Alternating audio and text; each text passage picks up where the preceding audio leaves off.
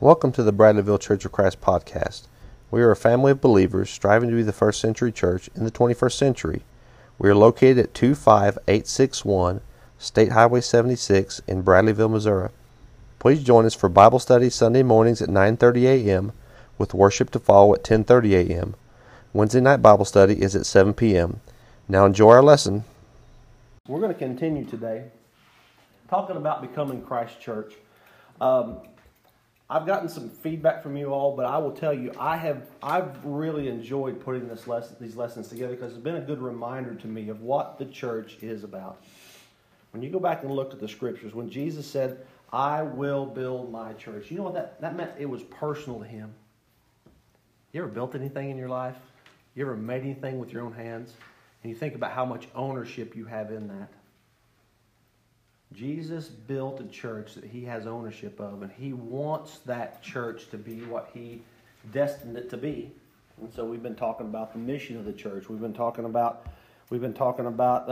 first question, shouldn't church be more, right? Is the church a building? Is it an event? Is it a business? Or is it a family of people who have close-knit relationships with each other so that we can be vulnerable around each other? That we can share our weaknesses with each other, not just our triumphs, but our hurts. That we can edify each other and build each other up. And most importantly, that we can make more disciples. That's what we're going to talk about today and next Sunday, is how do we actually then go about the process of making disciples. We talked about where do we start. And really where we started with was here in the church, right? If we're not together, if we're not physically together, but also spiritually connected with each other, nobody's going to want to be a part of that. That's not attractive to anybody. If it's simply a cold, business-like attitude that we bring to the church, there will be people who will want to come to be consumers, but they won't stick around to be family members. And so we have to be people who are building relationships with each other. And it can't just be between 9:30 and 11:30 on Sunday morning. It's got to be throughout the week that we're working to make connections with each other. Last week we talked about one another. What does that mean? That means that I am going to sacrifice my resources, my time, my money. I'm going to sacrifice for you. I'm going to love you, and I'm going to esteem you higher than myself. And I'm going to confess to you, and I'm going to share with you, and we're going to together, we're going to build each other up to be bigger than what we could be by ourselves. That's what one another looks like. And the Scriptures gives us ample passages that speak to the idea that we are to one another each other. And today then we're going to talk about, we're actually getting into the kind of the nuts and bolts of making disciples, because now as we're starting to grow together, now we're going to start reaching out, and we're going to start then to fulfill the second level of the mission that Jesus gave us of making disciples. The first level is we're making ourselves into disciples. We're making ourselves look more like Jesus every day. You remember I asked the question 2 weeks ago, what would this church like if Jesus were a member of our church? Well, that's essentially what Jesus wants, is he wants us to be little Jesuses, right? He wants us to look like him. And so if we are living that life, then we are then going to be going out and trying to make other people into disciples. And that's why William read for us from Matthew chapter 28, because it reminds us that that's the mission of the church. Go, as you are going, make disciples of all nations, baptizing them into the name of the Father and Son and the Holy Spirit, teaching them to observe all things whatsoever I command you. So today we're going to talk a little about maybe some mechanics of making a disciple. Has anybody ever made a disciple before? If you've never made one before, it's kind of like, I could ask the question, has anybody ever baked a souffle before? Maybe you've baked before, but have you ever made a souffle? I've heard that can be pretty tricky. Maybe somebody in here has, but I have never done that. I would be very intimidated by that. And I think sometimes we bring into the idea of making disciples a little bit of intimidation. How would I go about making a disciple? Well, first off, we're not making disciples of us. We're making disciples of Jesus, right? But let's talk about how would we go about this? How would we teach somebody else about Jesus? Because he said that you are to teach them to observe all things whatsoever. That's where we're going to start with. So let's think about God's principle, first off, of sowing and reaping. You say, well, Duffy, what does that have to do with making disciples? Well, one of the things we have to understand about God is he establishes certain principles that have widespread impact in our lives. If you've ever grown a garden, you know about the principle of sowing and reaping. The principle of sowing and reaping is basically this. You reap what you sow, right? If I sow corn, I don't get watermelons. And if I sow one corn, I don't get 1,000 corn. The principle is pretty basic. And so we look at three passages that remind us of the principle of sowing and reaping. The first one is Galatians chapter 6, verse 7. Do not be deceived. God is not going to be, He's not going to be mocked by this. God will not be confused about His principle of sowing and reaping. And nor will He allow us to be confused about it. For whatsoever man sows, that will he also reap. What does that mean? First off, it means, think about what we've been talking about over the last 7 weeks. If we want to sow, if we want to reap a business like church, then we got to sow business like our church stuff, right?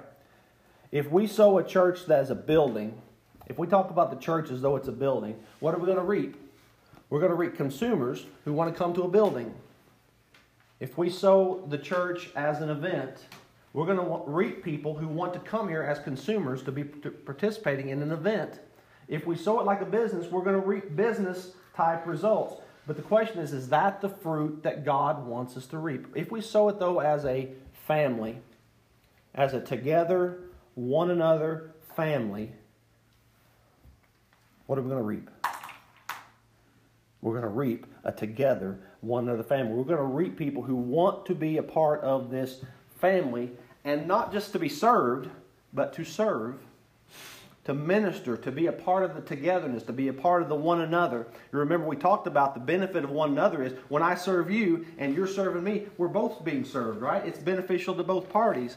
And so the first principle is whatever we sow is what we're going to reap. We cannot sow a hybrid and reap the pure fruit of God. We can't pretend that we're one thing and sow something else. So what that means is we got to really be serious. We have to be intentional about sowing the seed of togetherness, of one anotherness. Because you know what happens whenever you sow seed hypocritically? People can sense that, right? We can put up a good face and say, you know what, we're a church that loves each other. And the first time we get together and somebody news us and we're at each other, right, bickering against each other, you know, making fun of each other, people are going to recognize that. And so we have to be intentional then about sowing the seed. The second principle that we see here, the second verse that teaches us about the sowing and reaping is 2 Corinthians chapter 9, verse 6. But this I say, he who sows sparingly will also reap sparingly, and he who sows bountifully will also reap bountifully. God's principle of sowing and reaping teaches us that we reap in accordance with what we sow. All right? So if we want to reap a bountiful harvest, we got to put a lot of seed out there. Now we're going to talk about that because I don't want you to be overwhelmed with the idea of I gotta have Bible study with 1,000 people. All right? That's not what we're talking about. We're not talking about necessarily in quantity, but in quality. Can we have quality relationships? Can we build quality relationships with people that will result in disciple making? But if we don't sow anything, we're not going to reap anything. You probably heard the analogy of the fisherman, right? The guy who's got all the tackle in his box. He's got more rods than you can shake a stick at, but he never gets the boat in the water. Never going to catch a fish, right? So we've got to learn then to start putting some bait out there that's going to be attractive to people that we can then be fishers of men with. Third principle that we see in sowing and reaping comes from Isaiah 55:11. So shall my word be that goes forth from my mouth. It shall not return to me void. When God says shall, what does he mean? It's the truth. Verily, verily, right? Amen, amen. It means that this is the truth. It shall not return to me void, but it shall accomplish what I please, and it shall prosper in the thing for which I sent it. God will accomplish his mission with or without us. You know what that means? I can either be a part of it or I can't, but God's still going to accomplish his mission. He's still going to be successful in his mission. It's just whether I choose to be a part of it or not. So I have a role to play, but it's a voluntary role. I have to be on board with God if I want to be a part of his mission. So we then move on then to thinking about making disciples. And I call this Making Disciples 101. There's probably things that you can think of that I left off of here. You can only put so much on a slide. But I want to give you basically 4 principles to think about when we are thinking about making disciples. The first one is start small. I just mentioned to you before the idea of bountiful sowing versus sparingly sowing. I don't want us to get overwhelmed with the fact that we feel compelled to have to sow so much seed that we can't even keep up with it. You ever seen that before? You ever seen a gardener that puts out 160 acres of garden and can't keep up with it? That's worthless. That is fruit that is wasted. And so if we're going to be disciple makers, we have to be smart about it.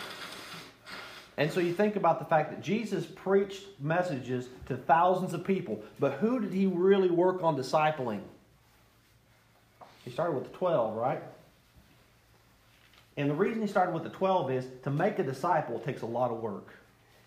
He took these men from their fishing boats and from their tax offices and from all the different clubs and groups they were part of, and he put them beside him, and he traveled with them 24/7, 365 times 3, right? About eventually 3 years he had these men with him. Now, God's not asking us to move people into our house to make disciples of them, but what we see is that making disciples involves intimate relationships, and mankind, we're not made to have intimate relationships with thousands of people. And so we need to start small with this. The goal is to make disciples that will then make disciples. And so if we're starting with 1 or 2 people and we're building a relationship with them, and we're helping them to first off obey the gospel and then to look like Jesus, then you know what's going to happen? They're going to start that spinoff, and they're going to want to have studies with other people, and they're going to and that's how you grow to a bountiful reward. So we start small.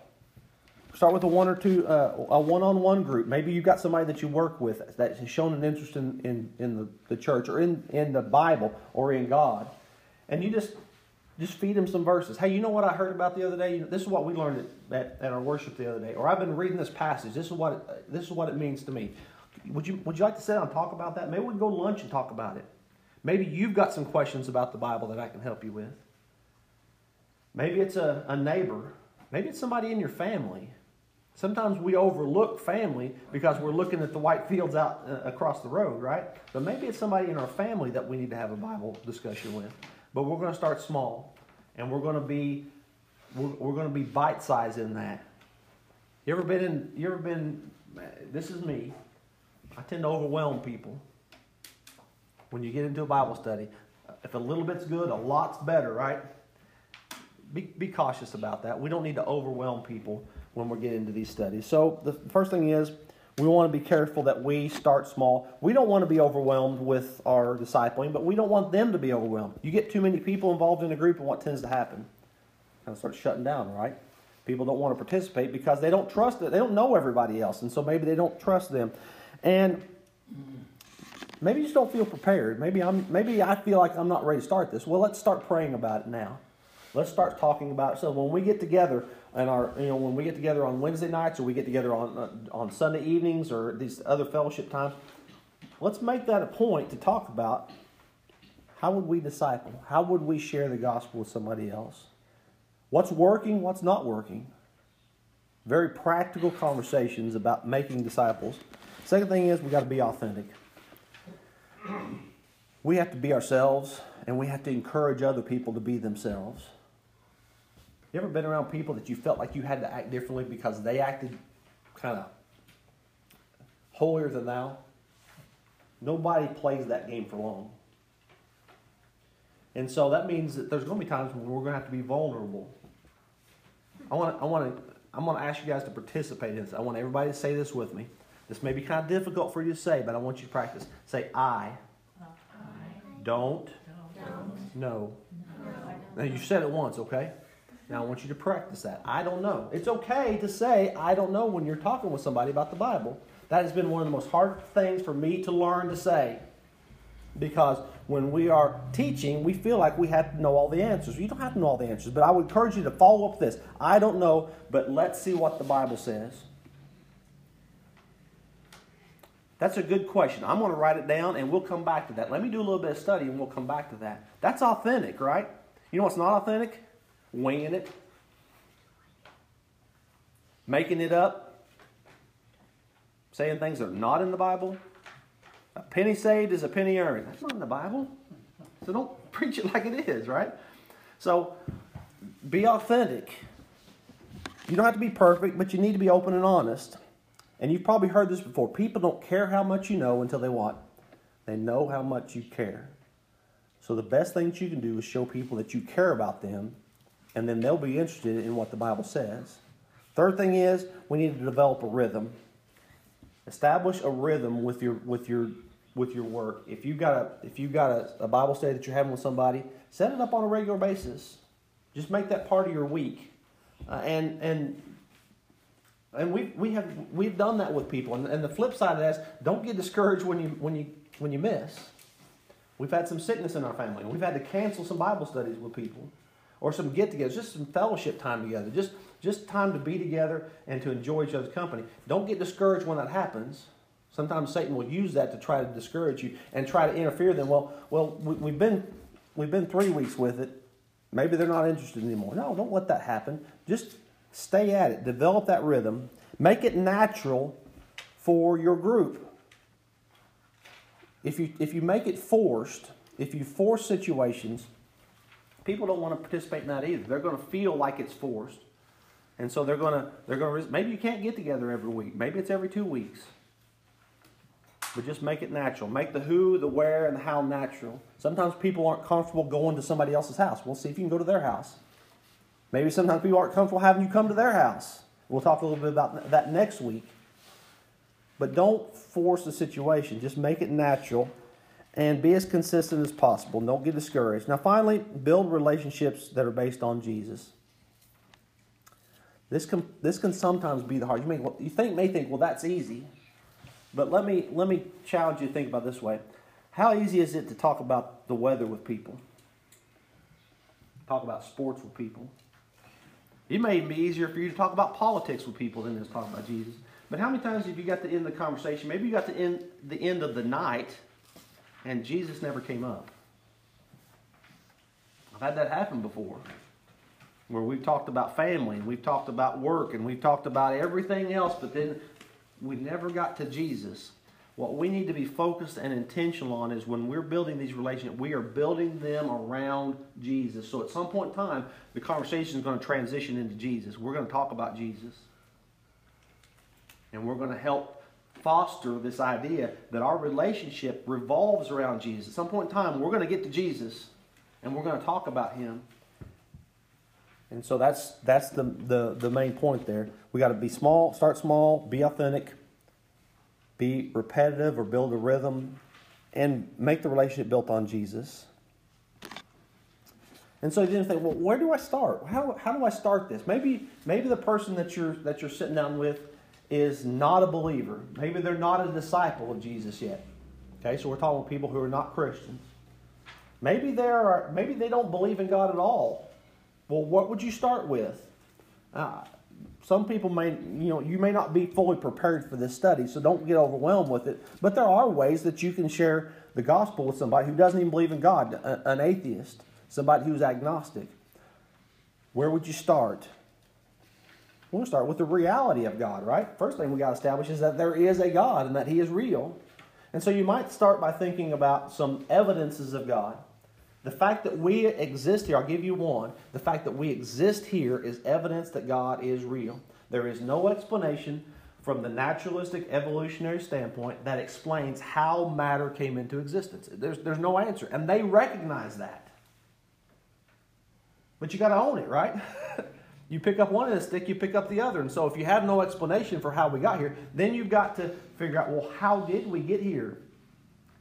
Creation demands a creator.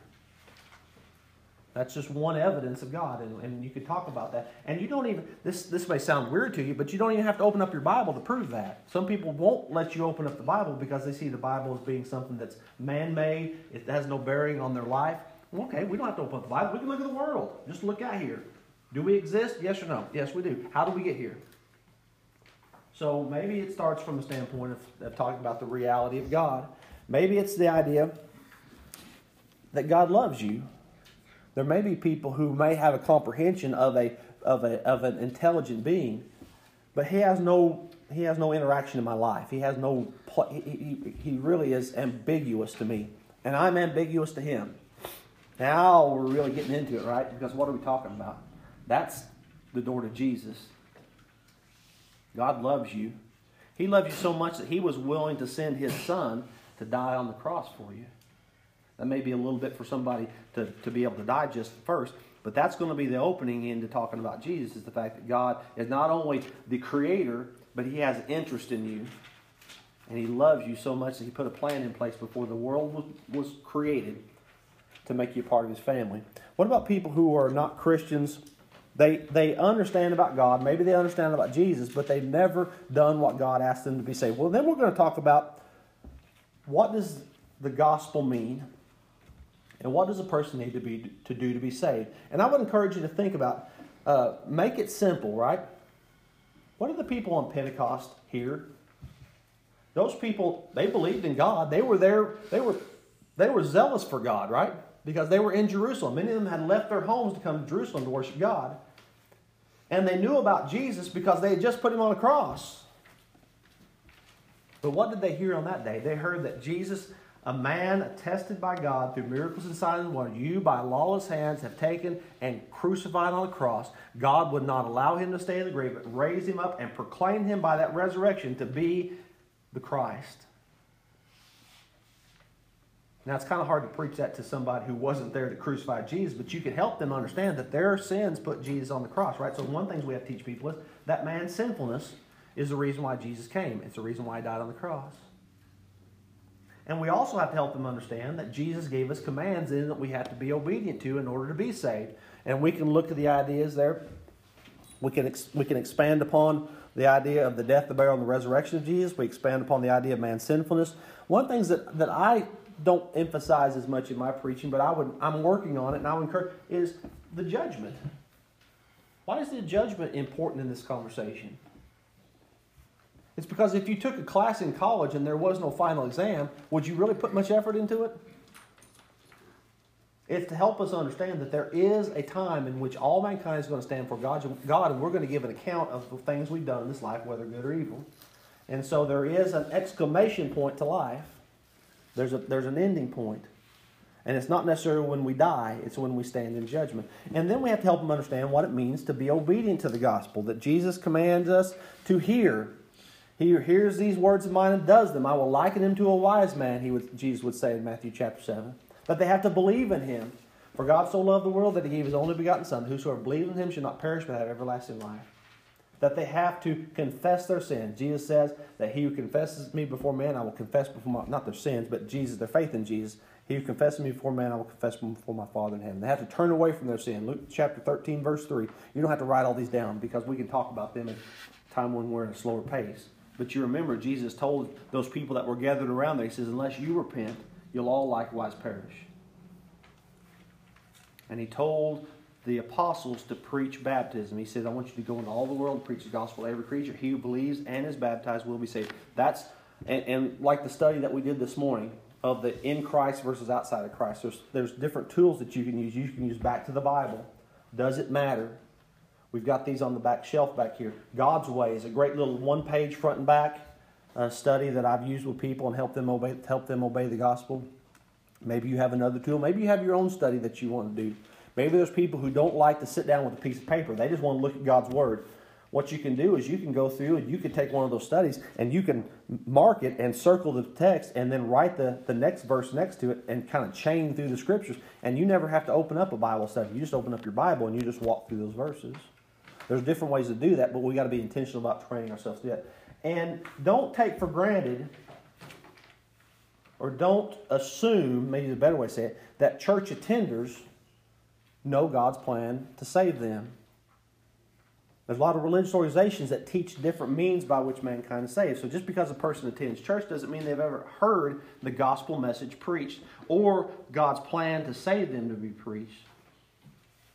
Because there are certain religious doctrines that will cut out aspects of it.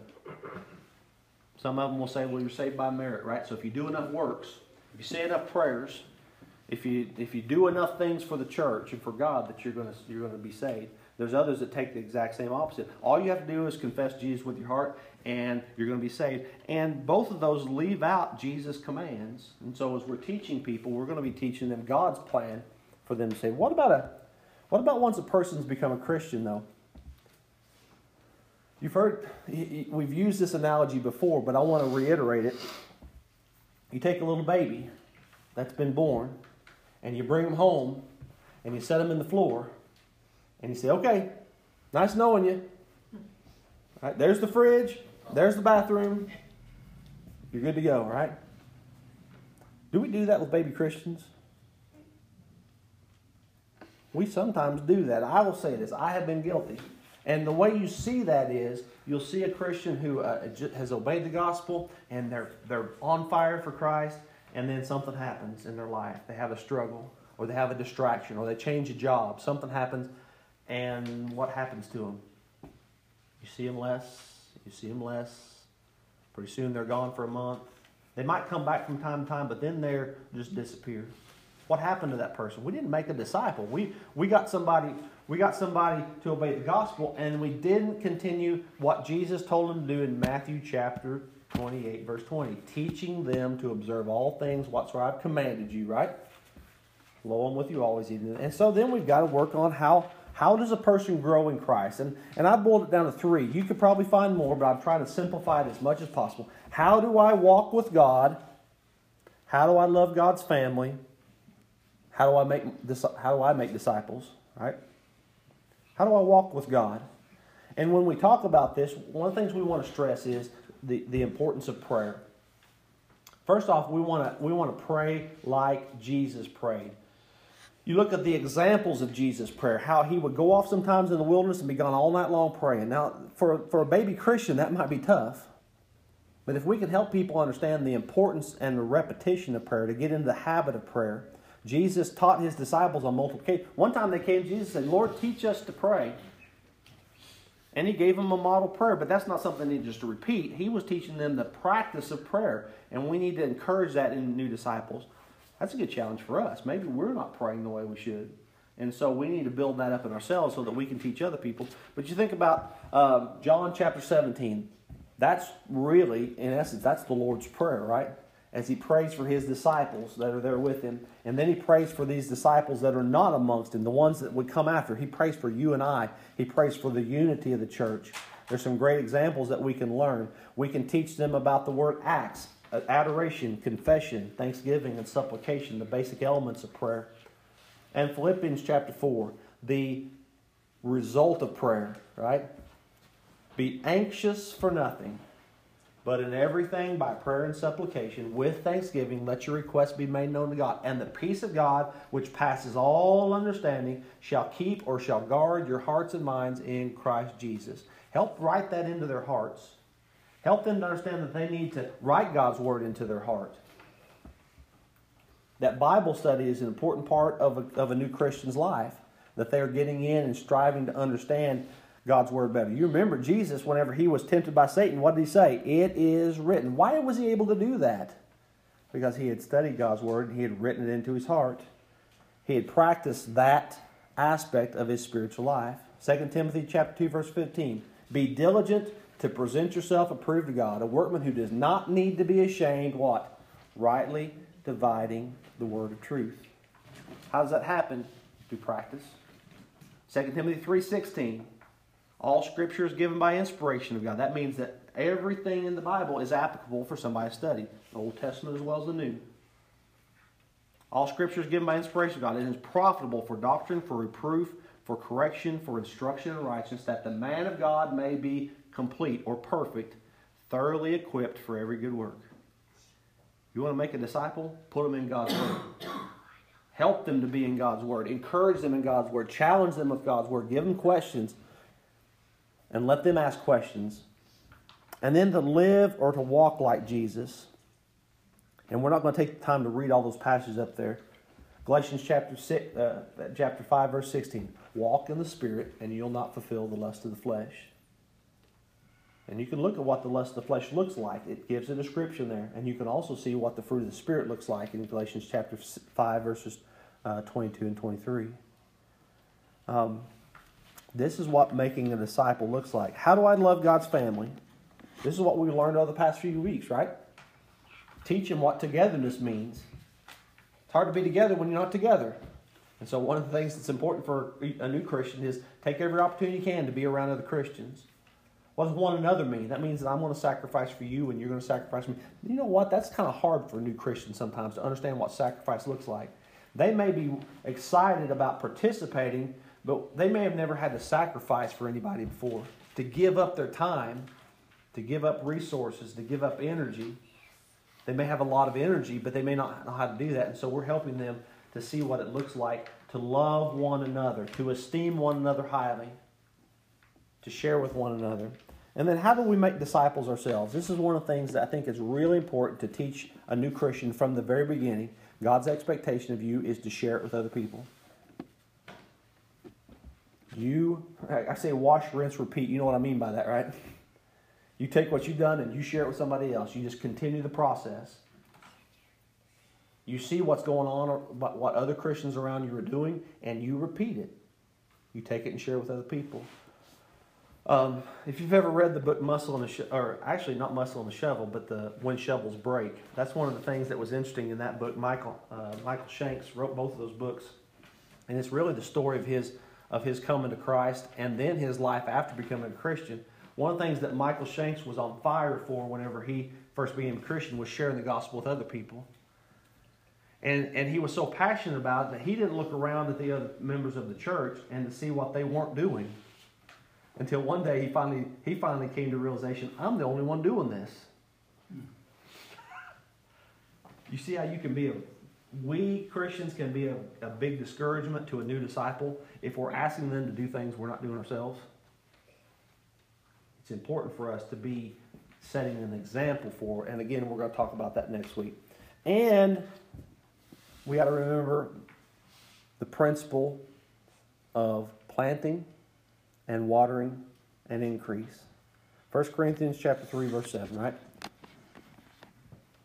I planted, Apollos watered, God gave the increase. For it is neither he who plants nor he who waters, but it is God who gives what? The increase. We have to trust that God is going to help the fruit be born. He's going to bear the fruit, essentially. All we're doing is being a conduit for it. That's what making disciples looks like, is us trusting that the Lord is going to do what He has promised to do. So we're going to grow and mature. Uh-oh. What I just did there. Advance the slide too quickly. And as we grow Christians in, we help feed them more meat. You advance from baby food. You go off of milk to baby food, then to full-grown food. We start talking about some of the more complex aspects of the Bible. That's exciting. I don't know. Hopefully you're seeing spiritual growth taking place in your own life, and you're getting excited about it. You're learning things from the Scriptures that you never learned before. I'm going to brag on Susan. She's doing her daily Bible reading, and she's back in Genesis. And you think about the fact that you may have read a passage multiple times. Maybe you've read it all your life. But every time you go through it, what's going to happen? You're going to find something new, right? If you're really looking for God in the Scriptures, you're going to find new things every time. And that's been really encouraging to me. She's doing her reading on her own. We're not doing it together. But she's taking this on for herself. But she's always coming up to me, hey, had you ever seen this before?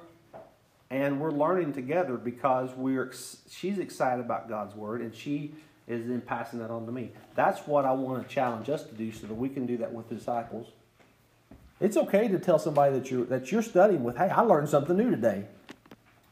Remember what we said before. I don't know was part of our vocabulary. So let's wrap up here with this. Making disciples can be hard work, but it doesn't have to be complicated. I've heard many of you say that before. Sometimes we just make it too hard. A lot of it's just about being authentic, sharing our faith with others, showing them from the Scriptures where that comes from, and helping them then to share it with other people. But it is essential to us being the church that Jesus called us to be. It is essential to the mission of making disciples, is teaching them Jesus. I want to encourage you to be thinking about, do you have anybody in your life, do you have anybody on your spiritual radar that you could be honing in on and say, you know what, I'd like to study with that person. I'd like to work on that person. I'd like to challenge that person.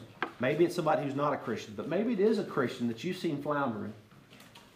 Maybe you've seen somebody who you think could use some help. Zone in on that person. Encourage them, strengthen them, set up a relationship with them, build that relationship, or set up a time to meet and build that relationship with them and encourage them. And feed them. 1 Corinthians chapter 3, verse 11.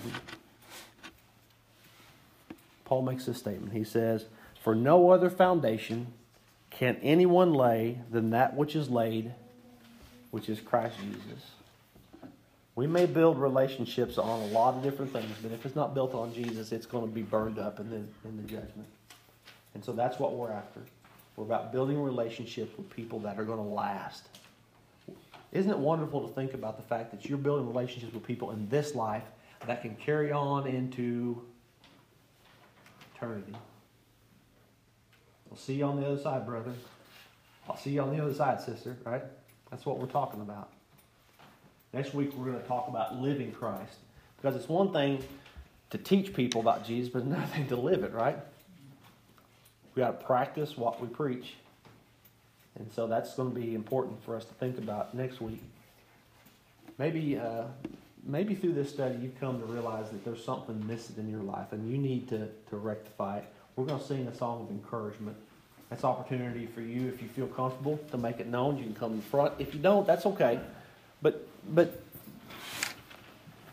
if you're struggling with something, let's find a way to address that burden and to lighten the load. Burdens don't go away overnight. It takes effort, it takes work. But it never goes away if we don't start addressing them. Thank you for joining us for another lesson from God's Word. For more information about our church family, please visit our Bradleyville Church of Christ Facebook page. We hope to see you soon. Till then, let your light so shine before men that they may see your good works and glorify your Father in heaven. We hope you have a good day.